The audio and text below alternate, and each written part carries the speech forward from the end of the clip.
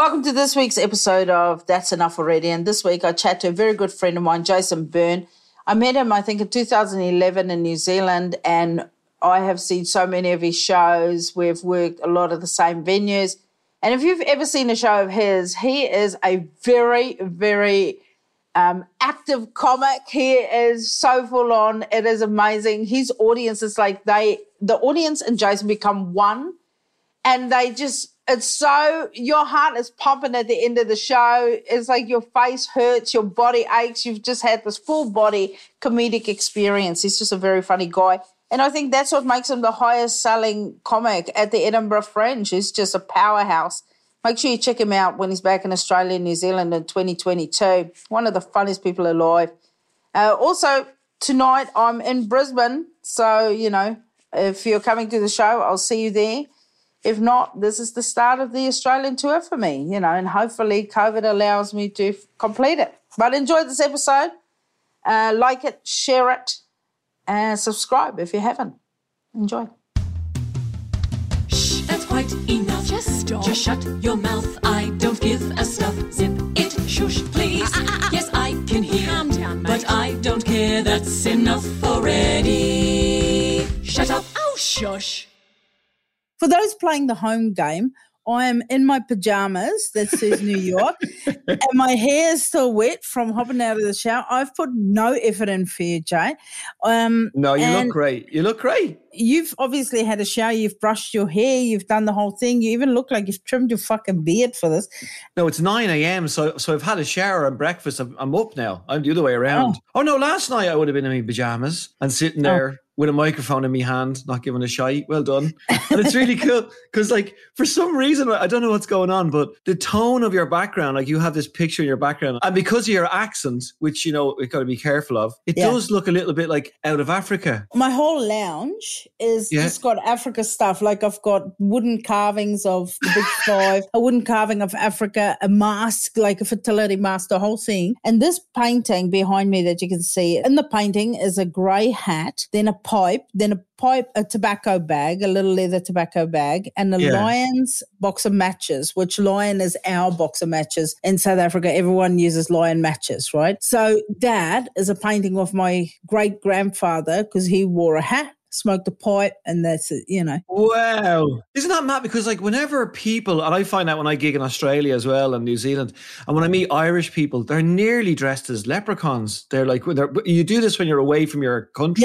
Yeah, you get more patriotic. Yeah, so I'm here in Ireland. You'd walk around if I brought you here, dropped you in this house, you wouldn't know where you are. There's nothing Irish in this house. It's all Irish, there is stuff but there's no pictures of our old president or the 1916 rise or Republican flags. But if I was in Australia, it would look literally, I don't know, it would look like the IRA just moved in. So the troubles just landed.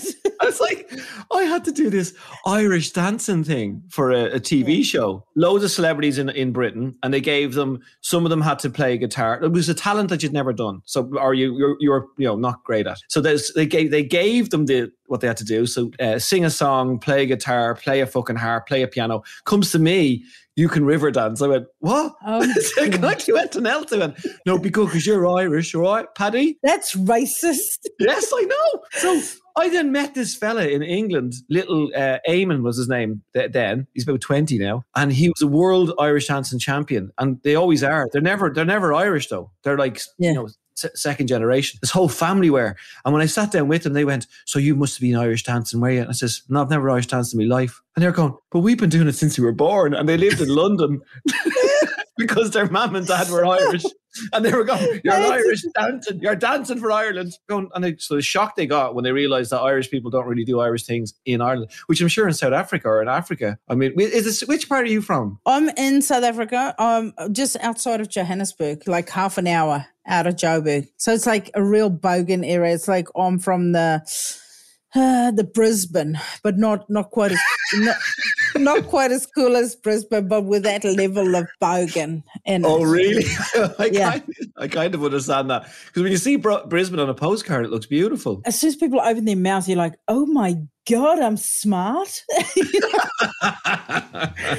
To be fair, not everyone in Brisbane, but we're talking, there's a lot of people who go there who I think sort of leave New Zealand or leave South Africa and then they make up their mind, they go, I'm going to go to Brisbane. So it's sort of not the people who are born there, it's the people who got there that's given it a bad name. And the Irish are moved across Australia in the funniest way because they're only allowed into Perth first. That's what happens if they're going to work. And they end up in these mines. And do you know what? I was on the radio in Perth. Do you know the one where they're all really happy and excited? Nova, is it? Yes.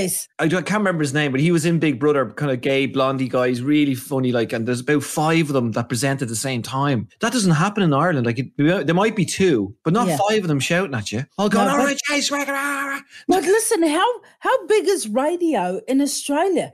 Like in New Zealand, when people go, I work on the radio, you're like, yeah, big fucking deal. Like, who gives a shit?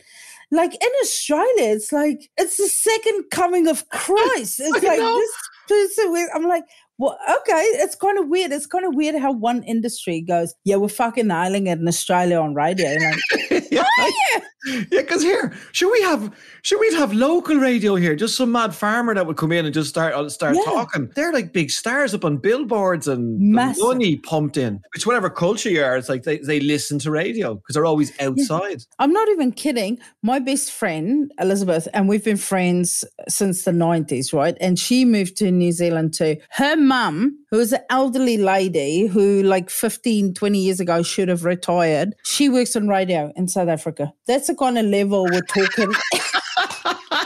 Do you know what? They would actually, we don't have that in Ireland. I think an Irish mammy would be brilliant on a podcast or I a would radio listen to show. it. They wouldn't know what's going on. And then they'd be telling everybody to stop moaning and get on with it. For God's sake. I would love to, if I could interview like your mum and 2 of her friends, I want to interview them. God, it'll be the same as like my mum. And like I would basically just go, ladies, and it'll just go. They would just talk non-fucking stop.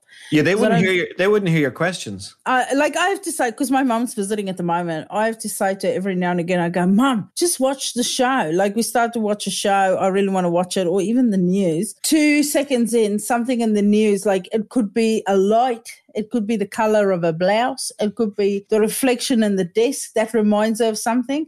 And then she starts telling me the story, and I'm like, oh, well, I'm never going to fucking hear this news, you know? No. And as well as that, you got to be careful with Irish mothers because they tell you what you want to hear. Yeah. So they will say what makes you feel great. That's their job. You could be standing there like you could climb out of a car accident, right, on fire, and they go, Jesus, you look great though, Urs. I know that was a little bit tough on you, but you look great. And this is my mum's favorite ever. Like she just says she doesn't think at all. And my mate PJ Gallagher, who's a comedian here, he was adopted. Right. Yeah. And this was around the time that he said, I think he was about 20 odd. And he said, I think I'll find my blood parents. Yeah. And his mom went, yeah, if you want to go ahead. And he found them. The mom and dad were together and they had just given up PJ because in Ireland, parents on both sides said, you can have that baby or you can go to college. It's your choice. And they gave the baby away to the nuns, right? PJ. So anyway, long story short, cut to me in Vicar Street, right? PJ brings his blood mother to my gig. Right.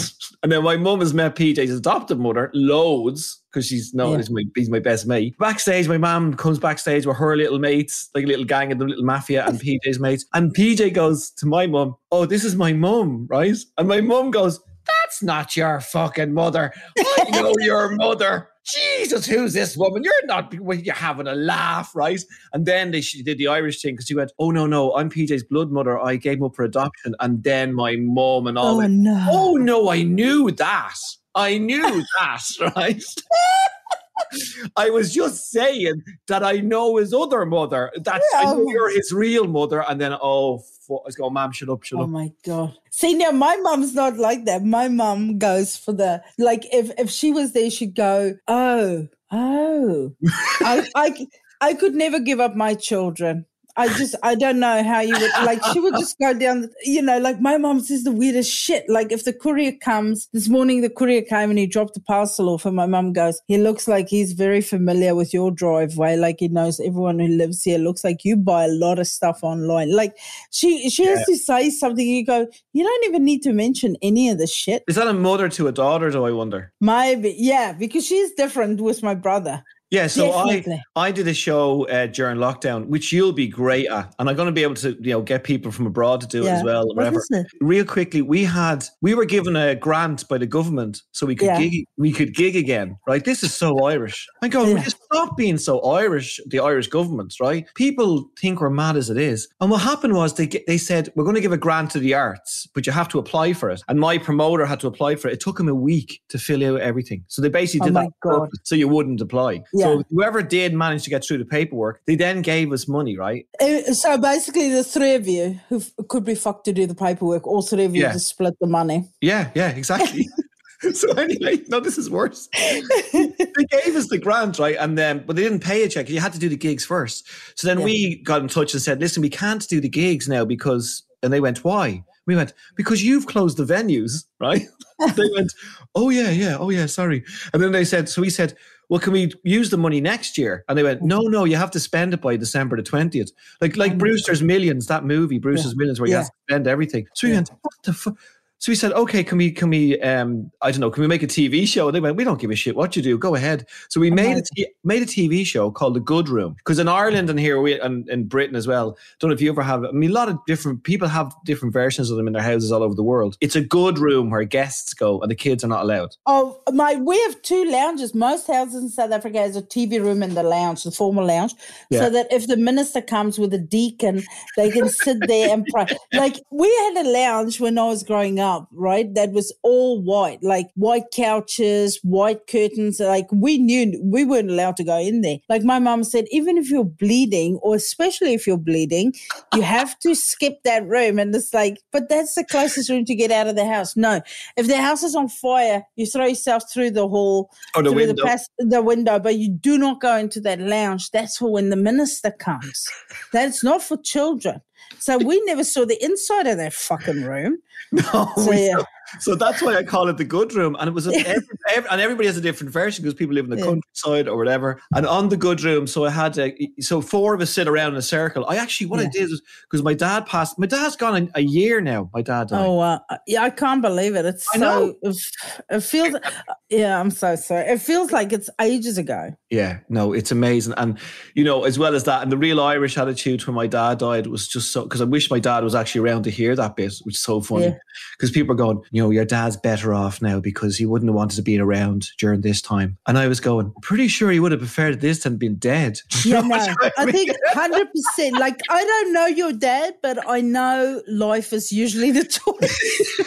I know, it's like Irish people go, I'm sure he's really happy he's dead. Like, I mean, that's what they do. They try and find any kind of way around what nobody in that room will go, this is shit, he's dead, that's shit. Yeah. They'll basically all go, look, he had a stroke. Because he had a stroke, right? But he only lasted 2 days. And that's the other one. They went, thank God he only lasted 2 days because he wouldn't want to have been, gone on like that, And I'm going, but we never asked him. We don't. Yeah.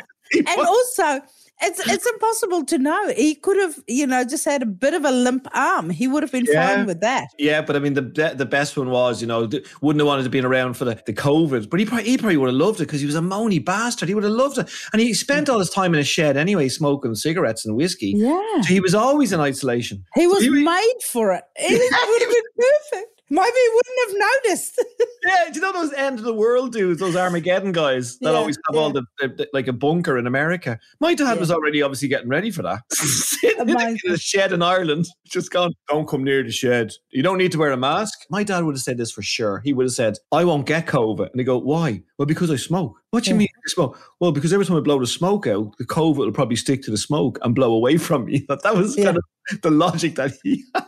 But also, I spoke to a guy the other day who drinks like a bottle of whiskey a day, and he goes, COVID won't touch his sides. He goes, because what do you do when you're not feeling well? You have a shot of whiskey. I go, no, I'm sure it's brandy. I think a hot toddy is brandy. And he goes, no, you've, like, I can remember as a child, you just drink whiskey. I'm like, dude, I think you've been on whiskey too long. And he's like, well, I've never had COVID. He probably didn't know. Yeah. That sounds like I think this is a fucking revelation for us. Well, yeah, people with their relationship with alcohol, and again, my dad was one of them, because my dad had a heart attack at 55, right? Yeah. And he was in hospital, and he worked in Guinness's, where they make Guinness in Dublin. What a dream job. I know. So, and he was walked in as well. So, that like amazing. So what happened was, at the age of 15, my granddad, who was a cooper, they make the Guinness, the barrels. That's what they did, the wooden barrels. He walked my dad in at the age of 15 into the warehouse, up to the foreman, and said, "This is Paddy. He starts today." And the foreman went, "Okay, yeah, I'll put him on the books." So they got free Guinness whenever they wanted, because there was a little bar in there. And my dad said he used to put a penny in just when they wanted a Guinness, just to keep tabs on how much Guinness was going through the bar. But my dad had a heart attack at 55 because he was smoking and drinking lots then. And he's in the hospital, and it was 2 days in. And I remember my dad told me, he said, "I said to the doctor, I didn't feel very well today. Like I felt like very unusual, very, very unusual, something I've never felt before." And the doctor said, "That's because you're sober, Paddy."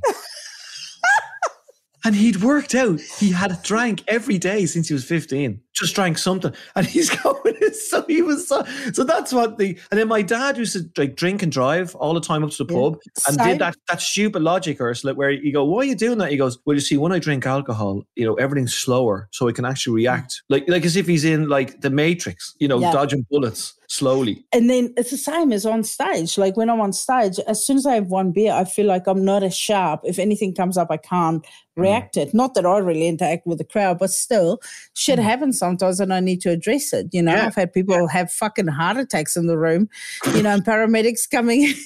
I sort of can facilitate them when I'm sober. Well, when I'm drunk, I'm like, what the fuck is going on there? My drunkest ever gig was in Edinburgh at 2 a.m. And that's what we did, because it's not your main gig, where we all did 20 minutes. And I did, and people can Google this guy afterwards, they don't know who he is. I was in a room in Scotland, in Edinburgh, which is obviously like one of the biggest festivals in the world. And there was like all these crowds. And I said to some guy, "Who are you?" And he went, I'm a cyclist. I went, "Oh, a cyclist? Like what?" He goes, "No, I'm a professional cyclist." And then somebody went, "Oh, that's Chris Hoy," right? And people will, if they Google him, he's like Sir Chris Hoy now. He's like one of the biggest Olympic gold winners.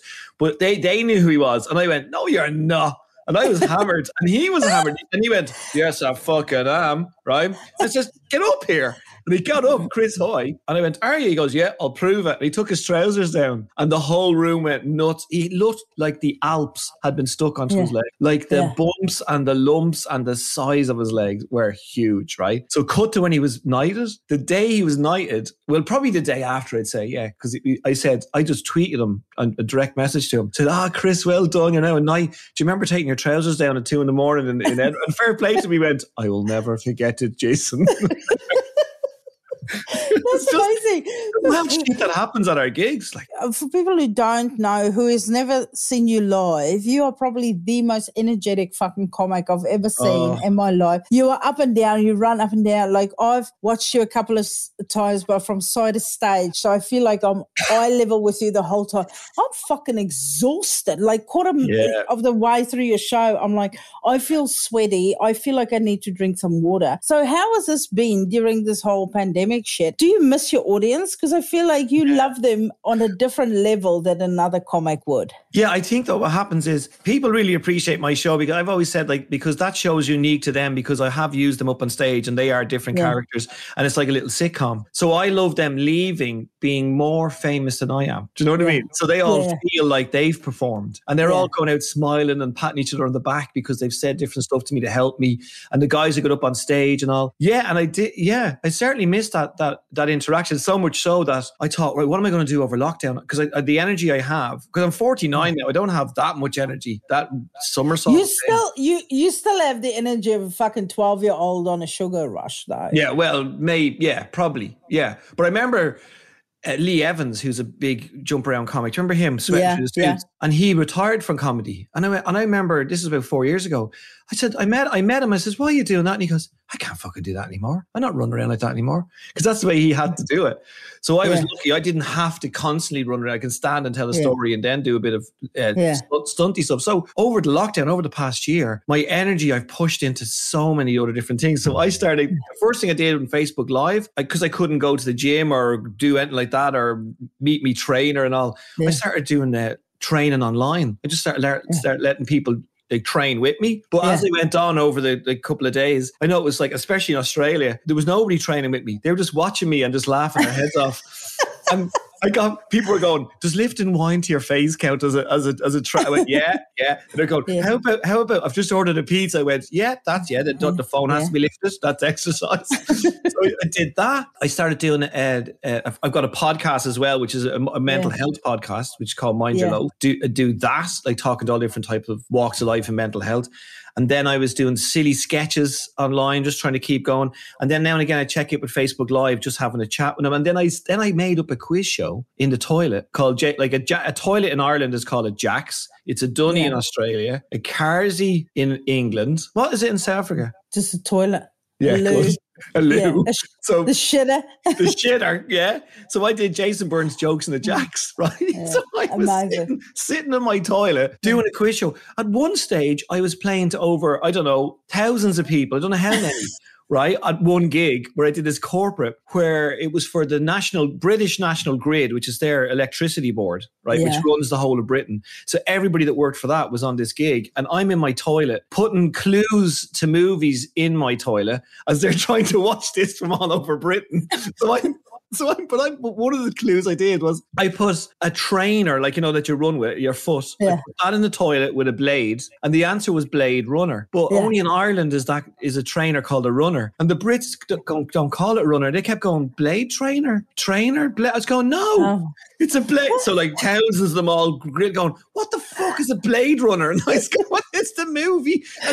But listen, this is the lowest of lowest things. Then so then Cameo, right? They contacted me, because you must get this a lot. Yeah. I get loads of people asking me to say, can you say happy anniversary to me and the wife? Can you say happy birthday to my kid? And I'm going, I don't know these people. And I'm like, at the moment, we've no gigs and our lives, we're on our knees. And this lot are asking to say happy birthday all the time, right? And then when you don't, they get a big hump on their shoulder. You get a message back going, oh, well, thanks very much. And I'm going, I don't fucking know who you are, right? So you just ruined the wedding. Yeah, exactly.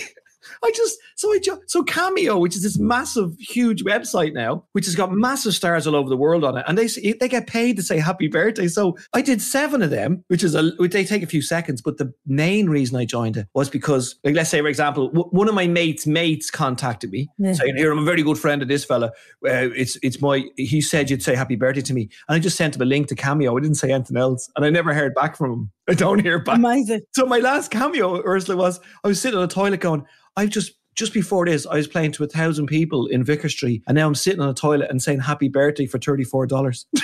It's like, what the fuck has happened? Oh my God. You see, because Cameo asks me all the time, but I'm like, nah, because I don't want to wish someone if I think they're an asshole. Like, I do it. Oh, you can't. Oh, yeah, no, but I think you should join it just to send the links. You don't have to do it. Oh, no, because what I do, like on all of my social media, Beck, because she's the administrator. So Beck is my manager for those playing the home game. Yes. Rebecca, and Jason knows her really well, because I think she started with you. Yeah, I was sitting in Edinburgh, and she was going, I'm going to start promoting people in Australia. And I was going, I'm coming, brilliant, I'm going. I was nearly in her bag going out the door. Yeah. So. Yeah. So I met Beck in 2012, and she's lovely. She knows everything about comedy in and out. Everyone who knows her knows she knows everything. But the thing about Beck is she's scary as fuck. If you take your mum on her worst day, put a bit of hormonal imbalance, put a bit of PMS, put a bit of you accidentally bumped her car and she just found out your dad's cheating on it, put all of that in one basket, that's Beck's mood most of the time. I always said, I never knew you could hear a facial expression till I met Beck. I talk to her on the phone and I'll say, I think something's fine. If she goes, I don't like it. And I go, I think it's all right. She goes, do you? And I swear, it chills me to my soul. Because then she goes, I mean, if you like it is shit. But if you think it's okay. And I'm like, no, I'll go with whatever you say. So Beck, she gets a lot of the messages and, where people ask me to do stuff and then she'll go, don't respond, which I usually do respond, and then it makes her angry. But also the automatic reply goes to her email address. So, she can see it. Yeah, but also, I mean, there's like 5 or 6 different administrators on all my social pages. So I do respond because I see it. I see everything. And I usually respond and I reply to everything. But occasionally I just let one slip to the keeper. And if they go nuts, then Beck just blocks them. But she was the best, most fun promoter ever. So what happened was every time I arrived in Australia, Beck would always have some sort of stunt ready for me to frighten the shit out of me, right? Yeah. So like... One of the times I arrived into the apartment at about 5 a.m. because I'm jet lagged, and I go in, and next minute her and Katie Minchin and Melanie are all dressed in sumo suits, wrestling each other on a bed, and I'm jet lagged going, am I seeing shit? I remember that. I remember Mel going, I had to fucking hide in a wardrobe at 4 o'clock in the morning. And then this, we can't forget this because Beck will be screaming at us. This was the most amazing. I was on stage in Geelong, just outside, Melbourne there. And I came off stage. So she always does it, not at the break, because you come off at the break and they're sitting in the dressing room and all the girls and we're having a chat and a laugh. And she's going, it's going really well. And going, yeah, go back out. Back in. And the whole dressing room was covered in tinfoil, like the tables. All the way down to the chairs, my bag, everything, right? The kettle, the cups. And there was this figure sitting on a chair completely covered in tinfoil. And it was fucking Beck. Beck had covered herself in tinfoil. But then, so we were crying. I mean, I laughed for days about that, right? Yeah. And then when I was going back home, right, to Ireland or whatever, everything I owned kept buzzing in my bag and beeping. They had fucking covered everything in tinfoil. My computer, which I'd spotted straight away, but they'd also covered bits of money and pens and things at the bottom of my bag in tinfoil. Just to fuck with you. Yeah. So they do it all the time. So that's why I can't wait to get back to Australia now. Hopefully we'll get back next year, I'd say. So massive festivals in Britain, like Reading and Leeds, which are huge music festivals, they're going ahead now. And but oh my God, super spreader events. So anyway, so listen, so I'm dying to get back to Australia and New Zealand. I mean, I don't know about you, but I must have been taking touring and gigging for granted because I was just going place to place and going, oh, okay, got to go here. Oh my God. Okay. So I even think now I actually went, oh my God, I have to go to Bondi. Do you know what I mean? Like now I go, I would kill a whole tribe of whatever to try and get to Bondi. Do you know what I mean? I would do anything there now. So you can have a near-death experience in Bondi. So in Bondi, I mean, like everybody knows because it's obviously Australians, but maybe there's New Zealand. People listening from around the world, there's a hole in the front of Bondi in the beach. There's a hole, that the sea is dug out. And when you go in there, you kind of go into there like a washing machine, unless you're a really good swimmer and you're a surfer, you just go out. But that hole is always full of Chinese people and Irish people. Always. The Chinese and the Irish swimming. And I sat on the beach and watched the lifeguards and they are endlessly saying, don't go in there, go up there with the speaker. And they're going, don't go in there. And the Irish are going, yeah, whatever. And they get in. And most of the time they're in their clothes. And then they get sucked under. The lifeguard literally goes out, puts them on a surfboard, brings them in. And they're like, oh, Jays, I'm so sorry. I didn't know. What you mean? It's basically just a training pool for the lifeguards there.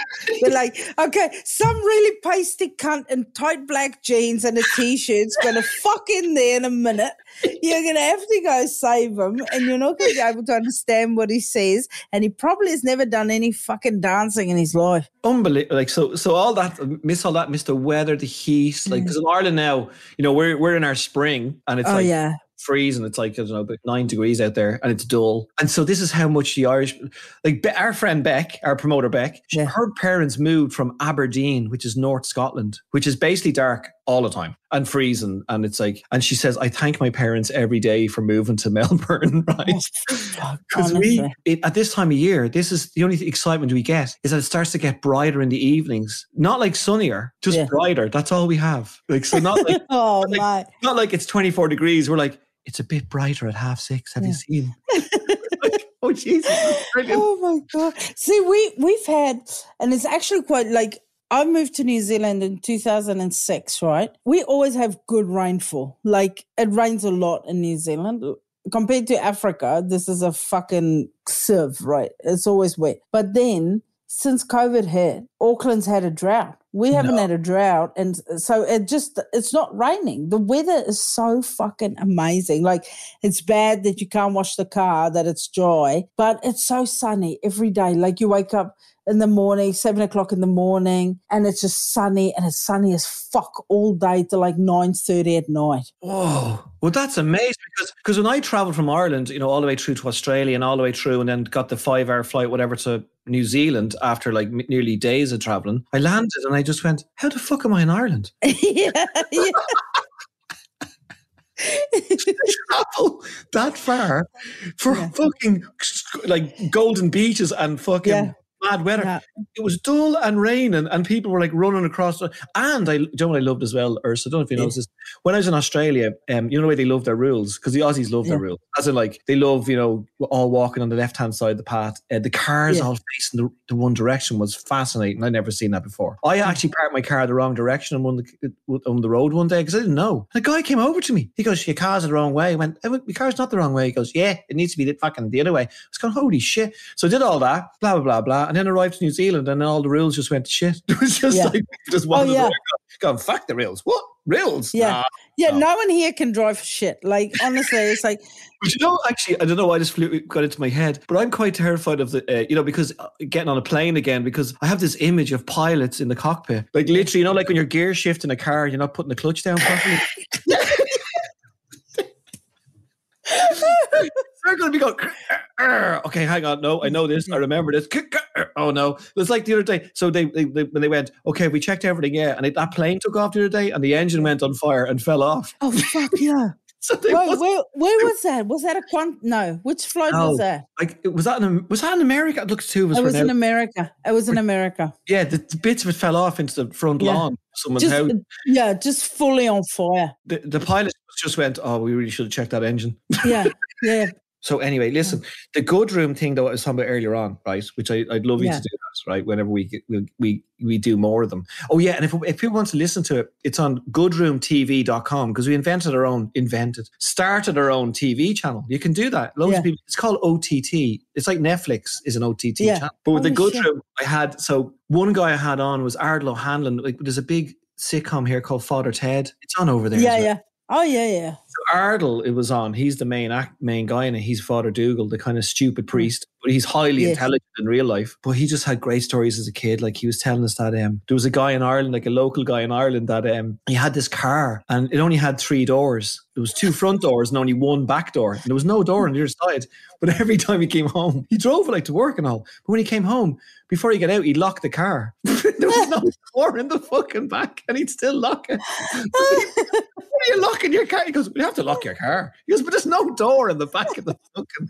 So it's all about growing up in the childhood. I mean, it's like if you sat with me now and just did it, everybody wanted to do it. And it ended up being like therapy almost. It was just tearful stuff coming out of them. Like another woman, Sue Collins, she said that a lovely guy in their area, he used to leave the keys in his car, right? Yeah. In the driveway, the opposite now. And they were all going, why are you doing that? Because there was so many women having babies at that time that he said, well, look, if any of his, your car's not starting, and some families didn't have a car, he said, just hop in the car and take your wife to the hospital. Isn't that lovely? That's very nice. That whole neighbourhood should have named their kids after him. Yeah, well, that's real old Ireland. That's how Ireland used to function all the time. Everywhere in Ireland used to be like that. And now, because of COVID almost, it's gone the opposite. People are all walking over each other and like not looking after each other. They say they are, but like they're jumping out of the way of each other in supermarkets and they're not. There was this woman in the supermarket and she must have been in her late 70s and she'd no mask on. So people are forgetting that you don't have to wear a mask if you can't, if you're medically And this woman obviously couldn't. People were looking at her like they were going to get a fucking noose and hang her in the middle of the fucking fruit aisle. Yeah. So I was going, I felt so sorry for her. Like, she was terrified, like, with people looking at her. So, like, the good room's going, and then the gays are coming back, but I'm just dying to kind of get moving again. And I might be doing my British tour, which is the end of this year, because Britain has got loads of vaccinations. They are flying it. Like, they've got 20 million people vaccinated now or something. I don't know. That's amazing. How are you doing? Have you got that? We just got the vaccines. They just started doing the border workers and that because we're not a high priority country. So we didn't get it, which is fine. But and I'm gigging. Like, I didn't want to say anything about, but I'm doing, full rooms. People are sitting shoulder to shoulder. Yes. And in saying that, you know how people, like you say, kind of COVID has kind of pushed people away from each other. But it's amazing. You're going to see how quickly people go back to normal and sort of better. Like, I almost think it's warmer now, people's relationships with strangers, because like in Africa, if someone walks past me in the mall, I make eye contact. And I always nod my head or greet, which that's a big thing here. Here sometimes people don't, they're like, what the fuck do you want? That kind of vibe, or like, do I know you? But now you greet people and you go, you all right? And they're like, yeah, so happy to be out. People are talking to each other.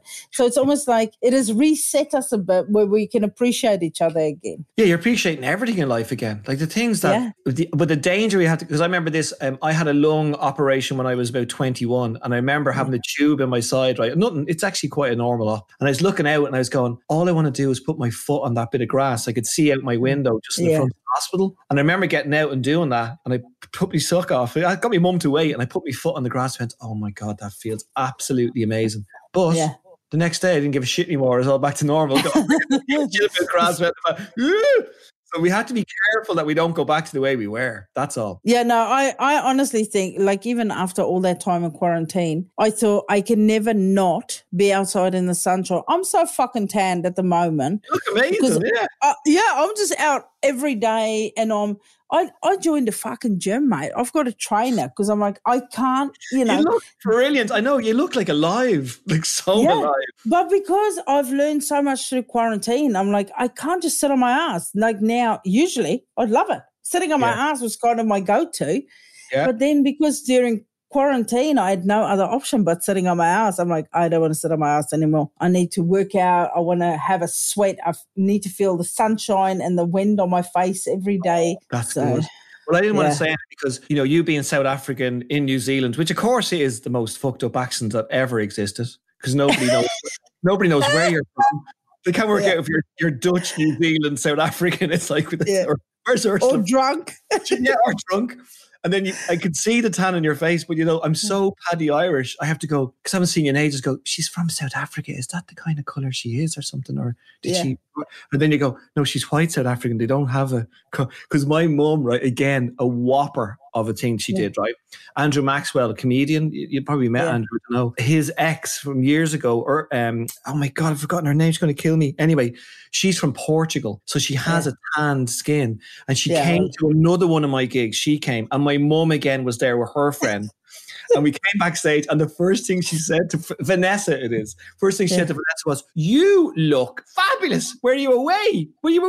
Right? So she goes, no, I'm Portuguese. I'm from Portugal. And because she has an English accent, my mum and all went, no, you're not. Look at the colour of it. You're in Spain. Oh, geez, I can't wait to get on holidays. And she kept going, no, this is the colour of my skin.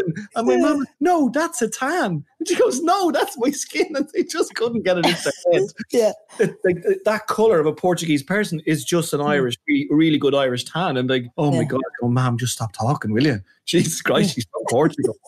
No, but isn't it good to source them for material though? Holy shit. And they mean no harm. It's just they walk themselves into mayhem because they just, they're overcompensating, being too nice. Because I see, again, they're telling people what they want to hear, telling them how nice and brilliant they are, and then they get it all wrong. The wrong nationality, the wrong fucking reason. Someone's just died. And always fucking oversharing. My mum overshares all the time. That's a huge thing, the overshare. Yeah, it's like, Mom, they don't give a shit. Let's go. My mother went to see another gig with Ardla Hanlon, who's very deadpan when he does comedy, right? Real quiet. That's what he does. And then there was another guy, Brendan Dempsey, on, who was like a little bit more up. And then my mom, because I was on as well, and my mom went, I liked Brendan and you were very good. She says, but I didn't really like the main fella. He was very shy. He was very, very shy. But that's his act. That's his fucking act. She went, he's very nervous. He shouldn't do that. Yeah. It's like when you do an MC in a gig and people come to it afterwards and go, you should do comedy. So my mum, like even at my Netflix record, she comes up after the show, and this is the last thing, if you're listening this is the last thing any comedian ever in the entire world wants to know. So my mum comes up, she goes, from where I was sitting, it looked like people were having a good time. I could see everyone was laughing, but they were husband and wife sitting 2 rows ahead of me. I don't know if it was it must have been G and H, because I was in J. Like I'm going to go look it up on the tickets who the fuck these people were. And then she goes, they weren't laughing at all. Not at all. Didn't even smile. Even when you made that joke about the penis, they didn't, everyone was having a good time, but they did not laugh. And then to my right, and she would just fucking describe these people. She goes, there was a lady with dark hair. Like I'm on stage going, oh yeah, 44 rows in, dark hair, curl, like, Jesus Christ. And then I'm always like, thanks, Ma. Yeah, that's awesome. Needed to hear that after what I thought was a successful gig. And she does and then she'll start with the material. Like, so I've already locked this shit in. This is going on Netflix. I think all of these jokes are good. And then she'll go, I don't think that one with the wine was very good. I don't think you should maybe for the next one, don't do that one. I'm like, this is it. This is like, I'm not going to ask Netflix if I can do another. It's definitely a mother-daughter situation. If your brother did that gig with his 24 cans, she would have been the best thing I've ever seen in my life. They were all laughing their heads off. It's like when I did the Good Room TV, we had a lovely girl on, fucking a woman. Jesus, I sound like a priest there. We had a lovely girl on. She was a lovely girl. No, we had Fiona Looney's her name. She's a playwright and an author and everything, a journalist. She's brilliant. Afterwards, I said, that went well. I said, we all did really well. She goes, my mother will watch this, right? And she'll think, you're all hilarious. But what she'll say to me is, I wouldn't have worn that dress now. I don't know why you wore that dress. No mention of how funny she was. No, my mum's exactly the same. Like we always tease if I go try on clothes. My mum never says I look good in something. She goes, that's very tidy. Oh my God. So I don't know if you've ever put any outfit on and go, fuck, I hope I look tidy in this. What the fuck is that? On Fashion Week in Paris, and the next month is very tidy. And they go, what the fuck? My mum would be on the phone. Switch your TV on. There's a tidy outfit on for you.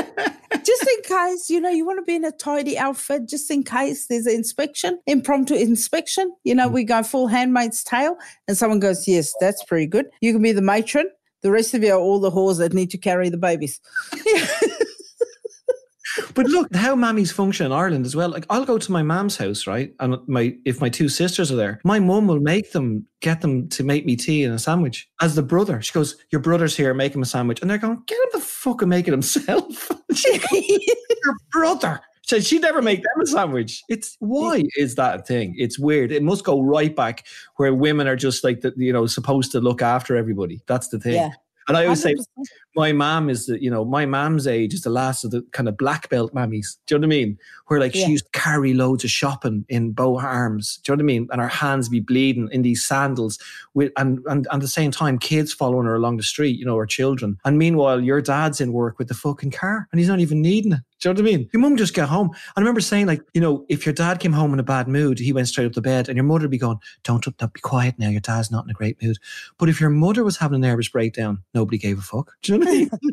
That's right. I used to say your mother would go to the sink and just kind of squeeze onto the sink for about half an hour and have her nervous breakdown because she's trying to keep everybody positive. And maybe your dad has just fucking drank the Christmas money. Do you know what I mean? But she's the one that has to keep it together. So that's what it is. It's women. It's this mad thing in those old women's heads. You're the ones that have to keep everybody going. Because the men aren't going to do it. See, that's the thing. It's like my brother will go, we need to go play golf again. And I'm like, fuck, man, I'm busy cooking and trying to keep these fucking kids alive and I'm playing and building tracks and stuff. You come to his house, he's sitting out on the porch with a beer and a cigarette. And I go, where are the kids? They must be inside. But he's It's like my dad. I did a bit of stand-up with my dad when my mum was out once, and I said I was just sitting there playing with a ping pong ball in my mouth when I was a kid. My dad just reading the paper, and then I choke on the ping pong ball. I start choking, but my dad doesn't jump up. He just sits there and he's just looking at me, and he's going, you better get that out of there. That's not going to be good staying in there. And then eventually, you know what I mean? Like, just cough it out. He doesn't even flinch. He just goes back to the newspaper. He goes, there you go. Oh, you're all done. You know what I mean? That's how men look after children. They think that, you know, you just put your kid out in the garden in a nappy and then come back for it in 4 years when it's all grown. Listen, I better go into this bloody... all right, mate. Can we get on with Naz and like do something like just even a Naz and Julian and Beck? I'm just gonna have hello. Yeah, let's have like a gin and tonic night or a wine night. Yeah, they're hard, aren't they? Because we all have, you know, children and we're all doing shit. Yeah, but we all drink. We're all day drinking though. Yeah, let's not fuck around, except for Nazim because he's a good Muslim boy.